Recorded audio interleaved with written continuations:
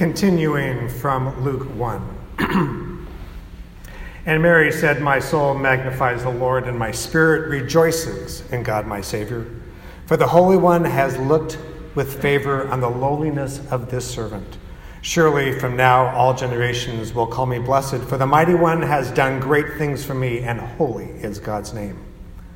Holy mercy is for those who revere God from generation to generation.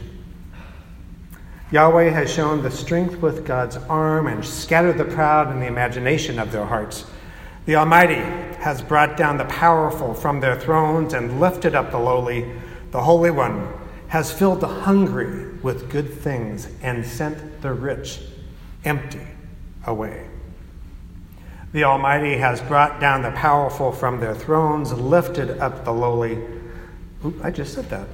God has helped God's servant Israel in remembrance of holy mercy, according to the promises made to our ancestors, to Abraham and Sarah, and to their descendants forever. What is the most revolutionary thing that you have either heard, spoken, seen, or imagined? Was it a prophetic word, a piece of art, a selfless act of human compassion?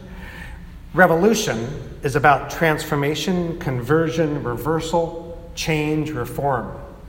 Revolution is about turning toward truth, turning toward that which is core and essential, turning toward God. Today is the fourth and final Sunday of Advent. And these past weeks, we have been pondering the implications of the power of looking, our theme this season. Our visual focus, the observer is no longer there. He is, or she is, or it is on your bulletin. And just a reminder of where that's from. It's from the omnivault over the tympanum, which is the stone carving of the Gothic cathedral as you enter in through the main doors. And there are 16 of them. They're only in that church. There are no other place in the world. And there's 16 of them that are peeling the stone away, observing. Scholars are totally confused why they're there. It's in the Abbey Church of St. Foy in the little village of Conques in the Languedoc region of France. This observer has invited us these few weeks to consider what it means to look with the eyes of hope and to see with the eyes of faith. And today, our lens of the text is all on Mary, a person of faith and a person of hope. But what do we do with Mary? Protestants, in fact, don't do much with her at all. We generally ignore her. The Reformed and Evangelical and Free Church tradition has had a very difficult time knowing just what to do with Mary. This isn't true for our Roman Catholic and Orthodox brothers and sisters who have held her in high regard for centuries, but we, not so much. In the Middle Ages, Mary approached the status of a deity. It was a way of understanding access to God through the mother to the Son, to the Father, to the Creator. In fact, she almost had a status of a deity, a goddess. So much so that medieval theologians began to speak of the Quartinity instead of the Trinity. In the Gospel of Luke, however, Mary isn't exalted as a goddess or as a mother or even as a woman. Luke understands her in a much more important role, and this is being a model of a person of faith, one that we should emulate. Meister Eckhart, that 13th century German mystic, once asked, "What good is it to me if Mary gave birth to the Son of God 1,400 years ago and I do not give birth to the Son of God in my time, in my life, in my culture today? What good is it?"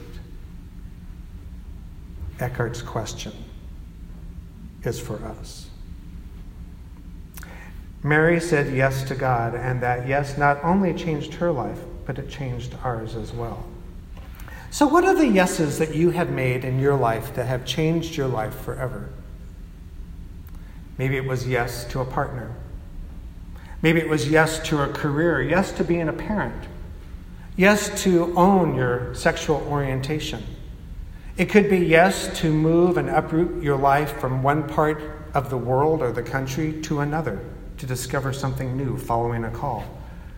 Was it yes to God, to serve, to love, the yes to being who you are created to be? Mary's yes was an act of revolution. Yes, revolution. As Jan Richardson put it, one yes to the angel, and Mary becomes a revolutionary. The child is hardly noticeable in her womb when she arrives at the home of her kinswoman Elizabeth.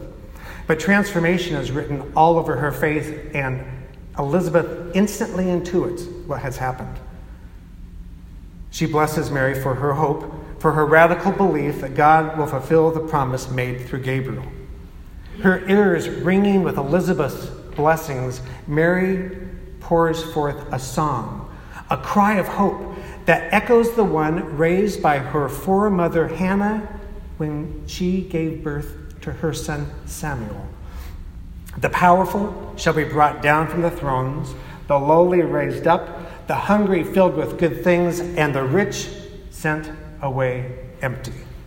Her song, the Magnificat, which we sang as we entered this morning, is all about revolution. As Lisa Fulham reminded us at the beginning of Advent, revolution causes us to be uncomfortable, and so it should. Revolution is about the transformative power to bring about rebellion and upheaval. Revolution is all about what God with us, Emmanuel, is all about. In our text this morning, we meet two women who open themselves to Spirit, who open themselves to change, to be revolutionaries themselves, though they didn't know it at that time. And isn't this true of everyone who challenges the status quo? No one wakes up and says, I'm going to be a revolutionary today, generally. First, there's Elizabeth, cousin of Mary, wife of Zechariah, a temple priest in Jerusalem, and mother of John the Baptist. When she greets her pregnant cousin Mary, filled with the Holy Spirit, she exclaimed with a loud cry. Now, in Greek, that loud cry means a shout as if someone's using a megaphone. It literally means big or mega voice. So Elizabeth speaks a prophetic word to Mary and to us using her outdoor voice. Then there's Mary, cousin of Elizabeth, wife of Joseph, mother of Jesus. Like Elizabeth, Mary is important for us because of what she says, not just because of whose mother she is. Mary's song of praise is itself a song of revolution. The proud have been scattered in the imagination of their hearts. The powerful have been pulled from their seats of power. That means the CEOs and bankers and politicians have been moved out of their uncaring thrones. The oppressed are exalted, and the hungry are filled with good things. These are words of transformation. These are words of faith.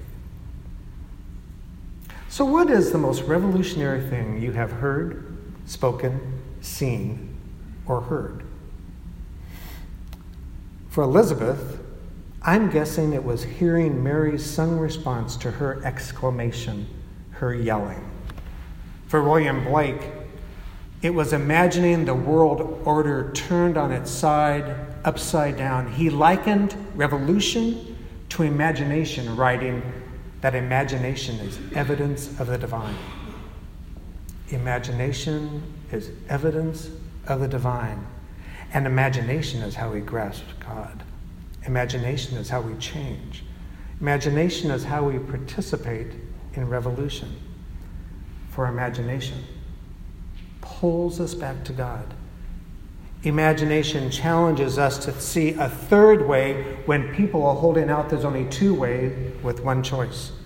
Imagination woos us to justice for all, not just for some. It was imagination that propelled Susan B. Anthony to work tirelessly for women's suffrage. It was imagination, I would venture to say, that enabled Abraham Lincoln to write the Emancipation Proclamation as he walked the way to end the path of slavery. It was imagination that informed Rosa Parks not to give her seat on that bus in Montgomery, Alabama in 1955, starting the Civil Rights Movement.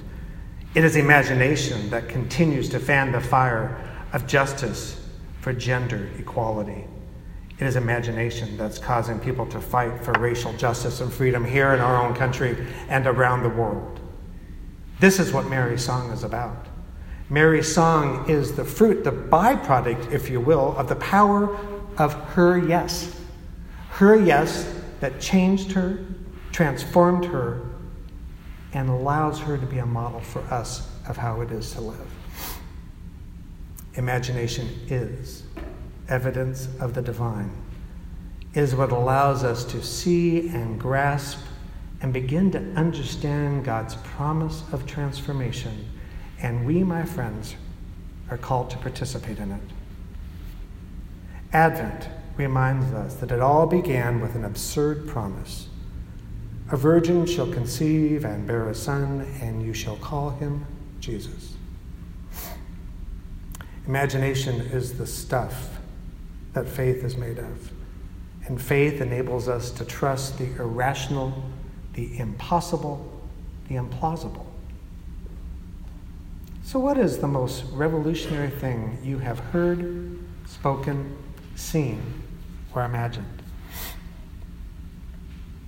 If Advent is about anything, it's the power of looking for the presence of God wherever we are, whatever we're doing.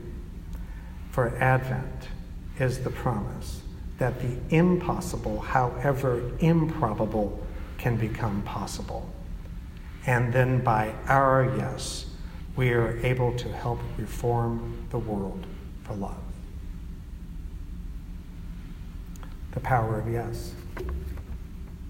What is the most revolutionary thing you have heard, spoken, seen, or imagined? Have you ever considered it might be you?